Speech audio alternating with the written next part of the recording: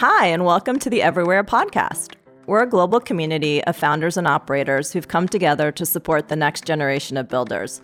So the premise of the podcast is just that, founders interviewing other founders about the trials and tribulations of building a company. Hope you enjoy the episode. Well, thank you so much for being here. I'm here today with Aidan Larkin, and Aidan is the co-founder and CEO of a company called Asset Reality, one of the most interesting companies in our portfolio, one of the most fascinating people that I have the privilege of talking to. Aidan, thanks so much for joining us today. A pleasure, absolute pleasure to be here. Thanks for having me. So, before we jump in on the company that you've spent the last couple years building and scaling across the world, you have such a unique background in sort of where you've come from, where you grew up. I know growing up in Belfast in Northern Ireland, sort of the backstory of where you came from and some of the things that you saw growing up that's, over the course of your life brought you to build Asset Reality. Yeah, for me, it was always about wanting to try and affect change. I grew up in Belfast. I grew up sort of in the middle of the Troubles, which many people will know, a terrible time of sort of a lot of conflict and all the cliched sort of bombs and guns and people dying. But when you're in it, you have no perspective of that's normal. I mean, that's seeing tanks and seeing people in full sort of army regalia and guns at the bottom of your street was just a normal thing. And it was only when you sort of stepped out of it, you were like, well, that's not what everyone else sort of has growing up. But I couldn't say that I had bad experiences growing up, as in, again, perspective. I had a really nice community around me and sort of a wonderful family. So it was only as I started to get older and I wanted to sort of get involved in that world, and I was working in criminal investigation and in revenue and customs. I think I got my first glimpse really early of like the horrific inefficiencies in government, across public sector, and particularly in this world of asset recovery, which most people don't know what asset recovery means. It's so ill-defined around the world. And basically, it's getting the money back that belongs to us, whether that is society, whether that's a victim of crime, whether that's someone having their MetaMask wallet scammed, or it's a government that's lost all of their assets because of a corrupt dictator. And when you start to work in that environment and you realize that there is literally billions and billions of dollars not being recovered because of disparate, analog, broken systems, lack of direction, tons of different reasons, it just doesn't work. And when you're then, I think my background was unique enough for me to realize that literally like a small community project getting a couple of £1,000 in funding can literally save someone's life. I've had young friends growing up who tragically sort of succumbed to their circumstances and committed suicide. I was lucky enough that I was able to get picked on this charity project when I was 11 to go to America for 9 weeks and get out of the conflict zone and sort of see the white picket fences of Long Island. And it just made me realize I was a name out of a hat. It was like this dystopian Hunger Games, winning this prize, and I get to sort of run off and go to America for sort of 10 weeks. But then as I got older, I started thinking, well, why couldn't we fund everybody to go, and how different could people's lives have been? And as I've got older, went through my career of working in criminal investigation, working in asset recovery and insolvency, working in seized assets, and then most recently actually being the person that manages seized assets. I've sort of seen the life cycle of sort of asset recovery, and it's fascinated me. And you then see it at an international level in the sort of work I was doing with the United Nations. You got to see then that this is broken all around the world. And nobody's trying to fix it because it's ill-defined and people don't know. And then crypto came along, and all of a sudden there was this blueprint that you could actually recover these assets faster. You could manage them easier. And I was like, well, if we can capture that enthusiasm and we can start to sort of show the art of the possible, and there's all of these people that know how to fix it, but they've never been herded together. It got me thinking that if I could sort of create a company and bring together people, how noble would it be to actually, we want to put $1 billion back in these communities over the next sort of couple of years.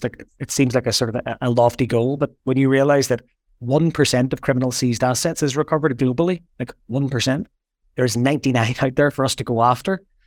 I think if we could move the needle and have a really meaningful impact very, very quickly. So that was always the thing that drives me, knowing that we can have a very, very tangible impact and put money back into the various pots around the world.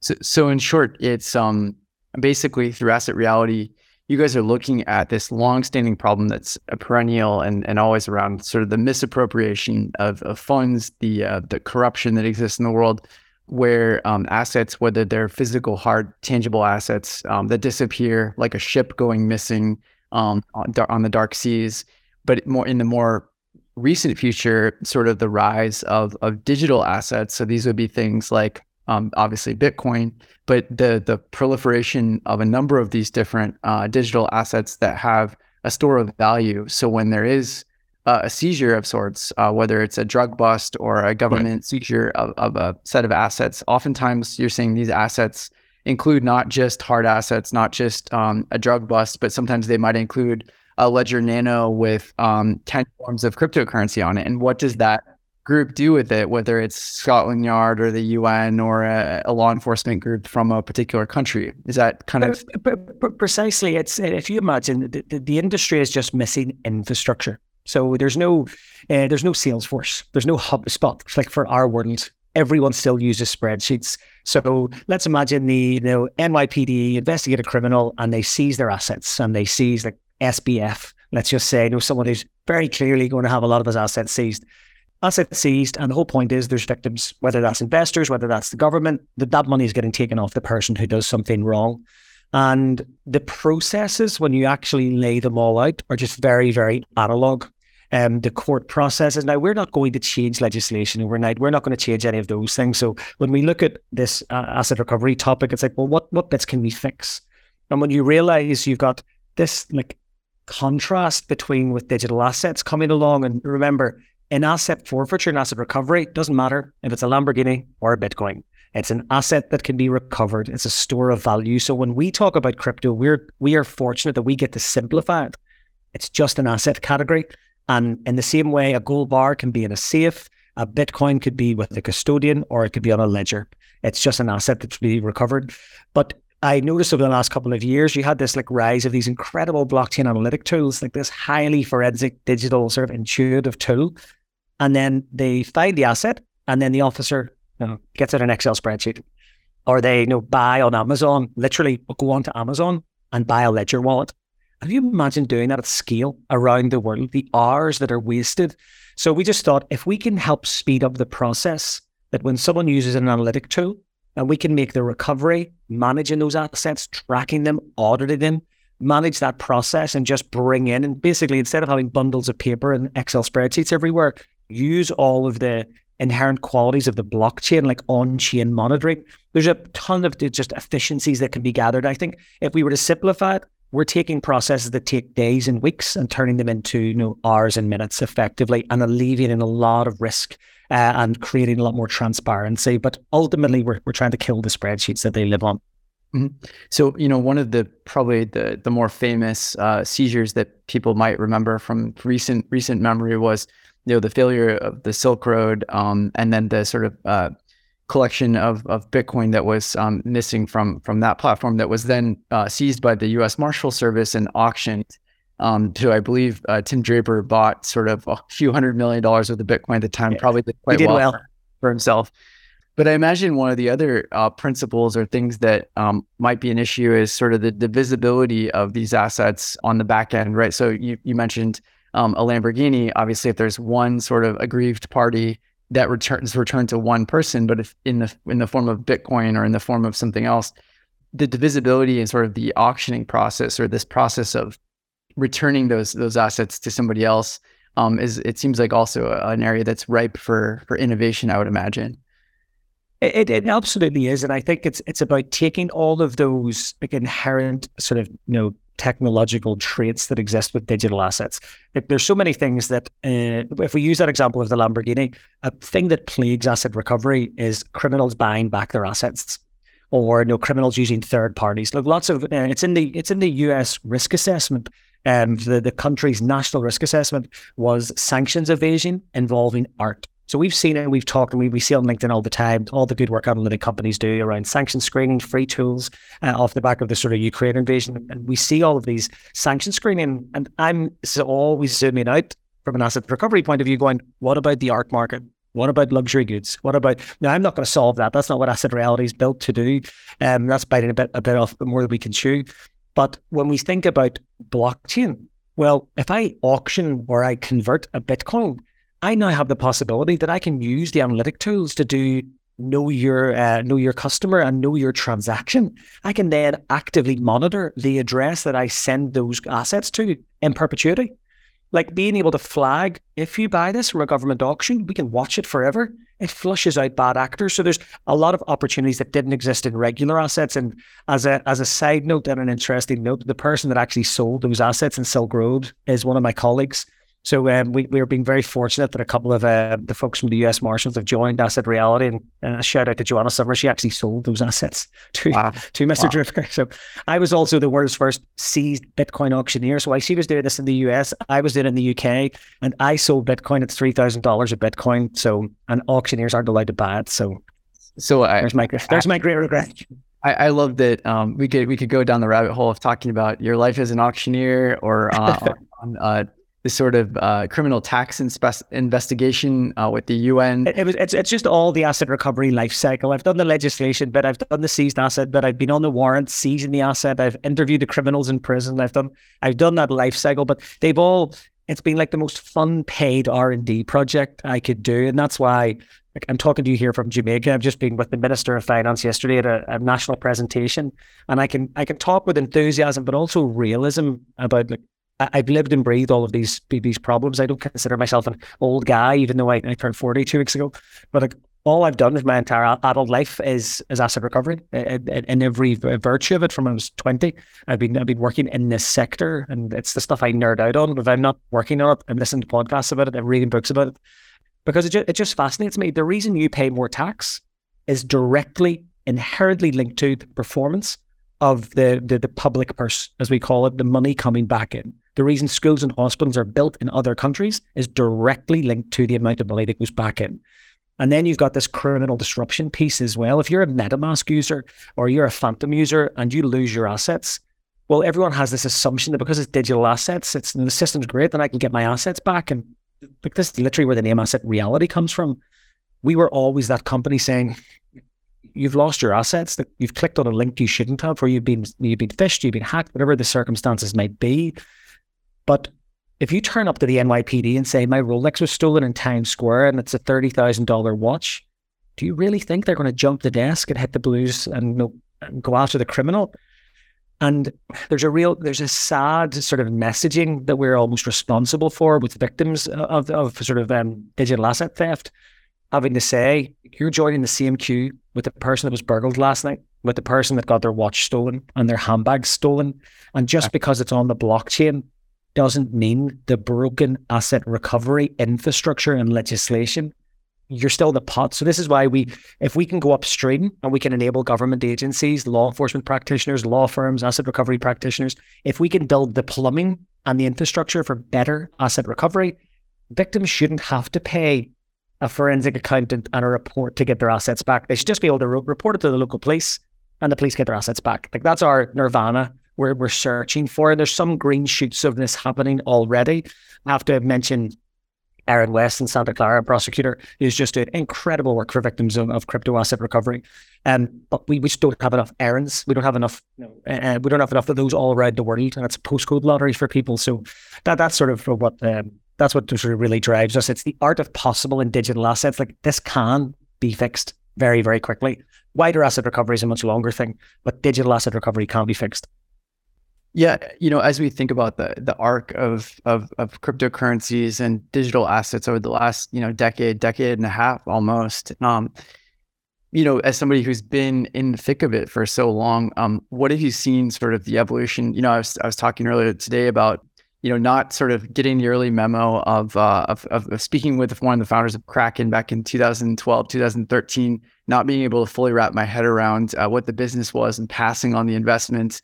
Looking at Coinbase in 2014, 2015, seeing the rise and fall of the ICO market in 2017, sort of consensus and the advent of Ethereum and sort of secondary and tertiary chains that started to compete with Bitcoin.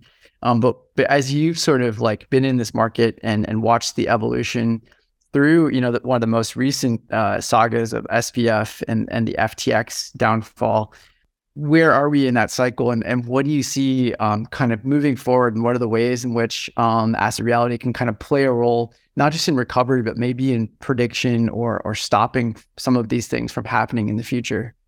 Yeah, I think that's a great question, because I think we have to really give a huge mention to US law enforcement and like the international partners.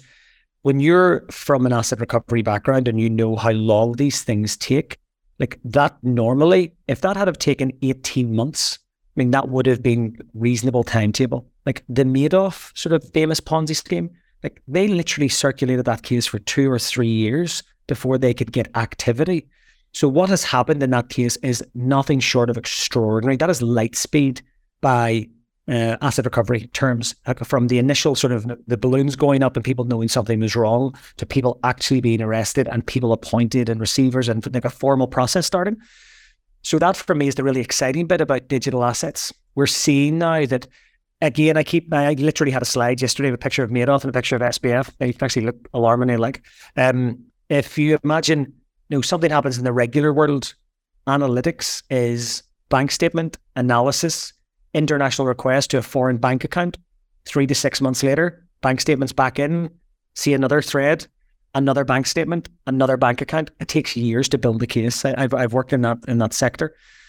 So with digital asset cases involving the blockchain, just having that ability to analyze a transparent, decentralized ledger, even if you can't track and trace the assets, you've got the evidence. And I think a lot of people don't realize why blockchain analytics is so important, and sort of excites me, because if they're the metal detectors, we're the picks and shovels. So that's sort of asset reality's role. There's no point in finding all this crypto if you don't know how to manage it and realize it in a responsible way that isn't going to get you in trouble. And I think that when you look at the pace at which they can do the analytics, every time we see on Twitter, there's been a Twitter hack, and all of a sudden, like all the sleuths are on going, here's what's happened, here's the analytics, we've tracked and traced it. Like that's done in minutes and hours. So even if you don't find the assets, you've got the evidence to arrest someone, to charge someone, to freeze their assets, to trigger formal activity. So I think what's really positive for sort of like the rule of law as well is all of these cases set precedents. So the next time something like this happens, there's learnings from it. I'm sure there's things that every organization would always do differently with hindsight in any case. So that for me is where we are getting to this position where very quickly mainstream adoption will accelerate if we start wiping out bad actors. I personally think it's a really necessary thing. I like the Wild West moniker. A lot of people don't like Wild West with crypto. I like it because it's pioneering, innovative, but brutal. You break your leg in the Wild West, you're not getting sort of keyhole surgery and holistic therapy. But likewise, there's opportunities to innovate, there's opportunities to fix things. And every time someone does something well, people immediately build off the back of it. So I think we're going to see this increased arc where we're going to see more asset recovery activity, we're going to see more bad actors flushed out. And most importantly, as we're already seeing, like across the IRS criminal investigation, to give you an example, they've recovered billions of dollars in seized digital assets. 93% of their seizures last year were digital assets. They have recovered more in digital assets than the entire United States law enforcement effort collectively in non-digital assets. And this is happening around the world. Metropolitan Police in London, single Bitcoin seizure was worth more than the entire country's efforts in non-digital assets.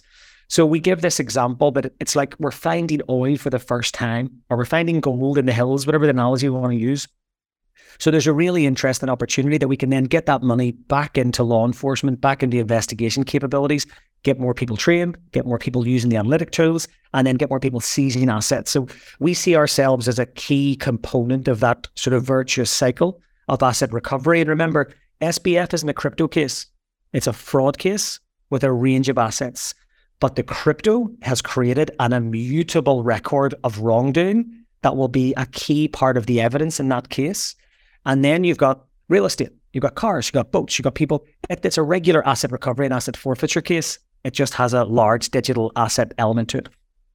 It's such a fascinating world that you live in, and it's also such a global world. And I think that's something that's, we both have spent a lot of time, whether it's working at the UN or working across the world in different public and private sector areas. But as you kind of zoom out and look at the world writ large, places like Latin America that have high levels of crypto adoption, maybe historically more volatile economic climates sometimes that have led to hyperinflation, leading people to find safe harbors of assets that maybe don't have that hyperinflation. So a lot of the early Bitcoin adoption was out of places like Venezuela. Some of the earliest founders of Ribbit Capital, for example, one of the founders, Venezuelan immigrant who was early in the crypto market. So interestingly, you have these kind of leading indicators, or sometimes it is emerging markets that are the early adopters of digital assets. So as you kind of look at the world writ large, whether it's sanctions around Russia, whether it's looking at different markets in LATAM, are there parts of the world that look more interesting to you, or you have deeper engagements with, or you kind of see as flashpoints in the future? Yeah, it is. Like you say, it's this sort of like this global marketplace. There truly is no border to the work that we do. And one of our biggest challenges is like, where do you go? Like, where do you go next? What markets and do you target? And again, it's a tragedy that we even exist. Like in a perfect world, it's like, it's like hospitals and sort of and medical treatment. We're just a necessary sort of a necessary function that has to exist ultimately.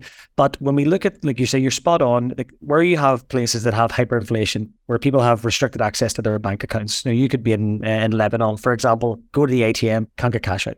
You see this. So there's a more sort of willing society that will accept a different way. I think when you speak to someone in the US and the UK, they're kind of like, no.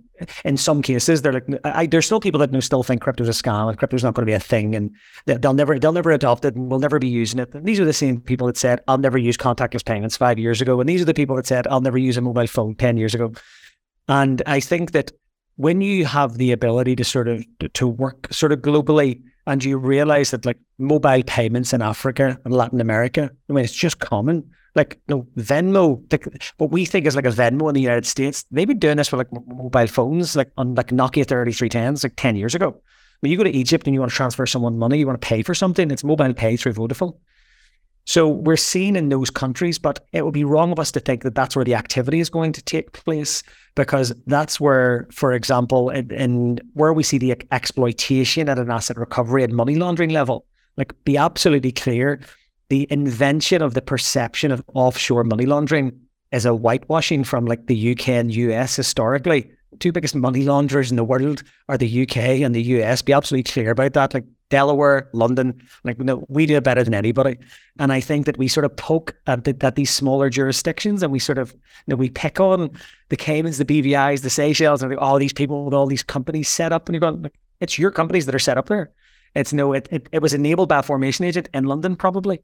The tax advice and the lawyer who defends them is in those jurisdictions. Right. So when we actually get involved in a case like an FBI, that they're a good example. When you look at it on a heat map, there's just all these touch points around the world that a fraud is committed to a customer. You could have, again, I keep going back to like a digital asset theft. You could have someone sitting in Manhattan who has their wallet emptied, is a victim of some sort of scam.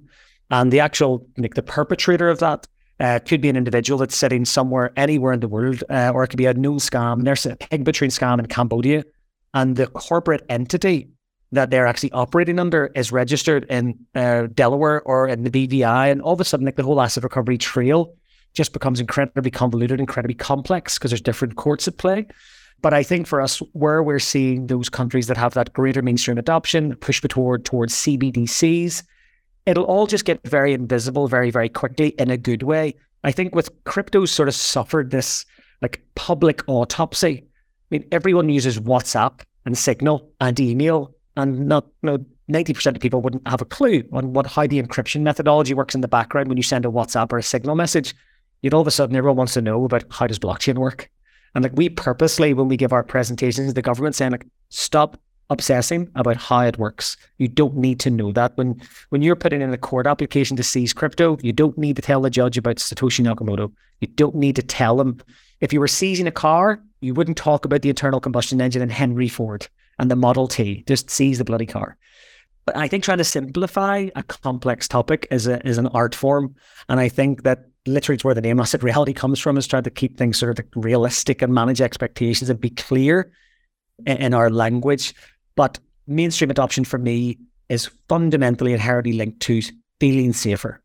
If we can build the infrastructure that means victims can get their assets back because law enforcement are enabled, that will be the biggest trigger.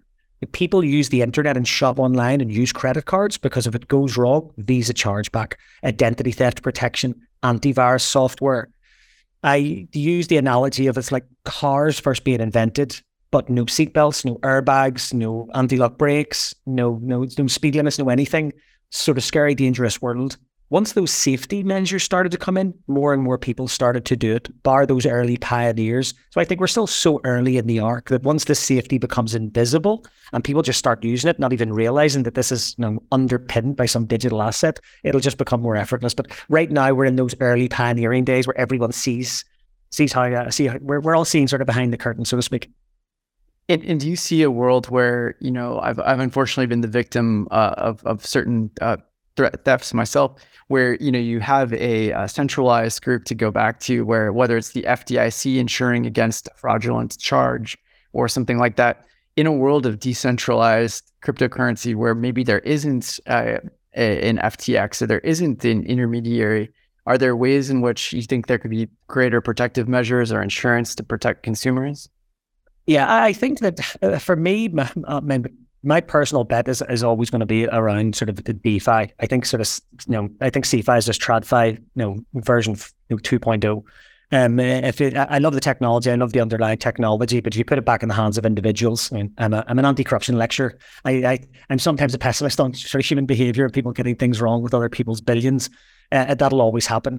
So I think with DeFi, I think the difficult message has to be around accountability as well. Like, it's really tragic, the amount of cases that we see firsthand, that there were so many red flags. Now, Aidan.assetreality@gmail.com is not going to email you and ask you for your seed word. And if you give it to him, and so I think there's that element of public safety. If you want to operate in DeFi, it's just like buying modern art. You need to know what you're doing. So I think that a lot of people could avoid a lot of the pitfalls, but there's also some people that are, curated and they're fished and they're really unavoidable losses. So what I think that the technology will enable, and we're seeing lots of great initiatives, this aggregating of data of bad actors. So at least then you should be able to have, and there's a number of sort of startups, so I'll not call it because I don't want to prefer one over the other, but there's some incredible initiatives of proactive screening of your own addresses. So like the Take 5 for Fraud campaign we have in the UK. So if I try and set up a bank transfer and I try and send Scott money, it'll say, this isn't Scott. This is a corporation. Are you sure the account number and sort code? This is actually an overseas entity. Double check. So if I'm doing a transfer from my, my software wallet outbound, we've seen so much work around like smart contract auditing and all of these flags for this is a known scam. Why not just have like an aggregate of, before you send it, this was reported 3 minutes ago, don't send it. That's where we think we can potentially evolve to with the types of data set that we're going to gather. Now, will that be done in collaboration? I fully suspect that that'll be a sort of whole world approach. I think that's a coming together of exchanges, the blockchain analytic companies, all of the big data companies coming together, and the existing data companies, not just the blockchain ones. So I think there's a really positive future that you could really tighten the net and drive a lot of the fraud back to the traditional fraud. Like it seems nuts that in this particular sector, the most traceable asset on earth, fraudsters shouldn't be using Bitcoin. It's insane that they do, but they do it because everybody isn't looking. Like, drug dealers smuggle through the airports that don't have good controls. So it's because there's still lots of gaps around the world that they don't have analytic tools. They don't have, it's just like a customs port not having sniffer dogs or x-ray machines. Wow. So until we tighten the net, there will still be criminals operating in this space. I think the level of illicit activity is relatively low compared to traditional finance. And we keep hearing these stats about crypto fraud. It's still massively eclipsed by traditional fiat, like enormously eclipsed. We don't even know what the figure is. We can't even hazard a guess. It's just like the UN put it at 3% of GDP, whatever that is. It's something between like 800 billion and 2 trillion. So I think it's not as bad as I don't think the outlook's as bad as we think. I'm very optimistic and positive on all of the work that can be done within the infrastructure can make the whole sort of system much safer than fiat.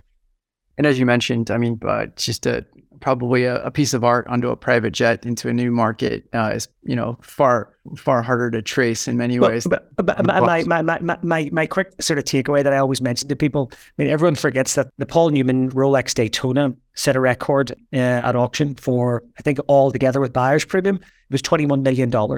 So I can walk through an airport with a stainless steel Rolex, $21 million. On there, it's like money laundering in assets is always going to be a major issue that governments are going to find impossible to tackle at scale. But with digital assets, that footprint, that inherent footprint, use of mixers, like all of those things, all of those breadcrumbs are there that you can pick up and prosecute and go after. So yeah, I think the outlook's positive in terms of from a digital asset perspective. And so other than your forthcoming TED Talk, which may be coming to a screen near you, where can listeners find you and get in touch? I do love LinkedIn. For me, LinkedIn is a wonderful network and it's just a great resource before you do anything. Like someone out there will probably have done it before and share that. So, and again, like, I'm more than happy to sort of share our experiences and share our story. Asset Realities actually develop some free training as well for individuals and people, little sort of short courses and bite-sized courses to share our learnings for sort of victims of scams. So again, they can come to the website and then we'll be sort of building that out over the sort of coming months to give people that ability to try and stay a little bit safer. Because again, my point I made earlier, one of the greatest tragedies in all of this is the amount of avoidable cases. We want to be dealing with the big complex cases and problems that other people can't solve. We don't want to see people that have entirely avoidable circumstances sort of coming to us in desperation. So that would be our hope in the future, is that we can sort of try and sort of share our learnings and sort of stop people being victims in the first place. It's an incredible conversation. One of my favorite companies and people to chat with. Aidan, you say that to everybody, I'm sure. From Asset Reality, calling from Jamaica, where you're helping thwart more digital crimes and help people recover their assets. So thanks so much for being with us today. An absolute pleasure. Thank you for having me. Thanks for joining us and hope you enjoyed today's episode. For those of you listening, you might also be interested to learn about Everywhere. We're a first check pre-seed fund that does exactly that. We invest everywhere. We're a community of 500 founders and operators, and we've invested in over 250 companies around the globe. Find us at our website, everywhere.vc, on LinkedIn, and through our regular founder spotlights on Substack. Be sure to subscribe, and we'll catch you on the next episode.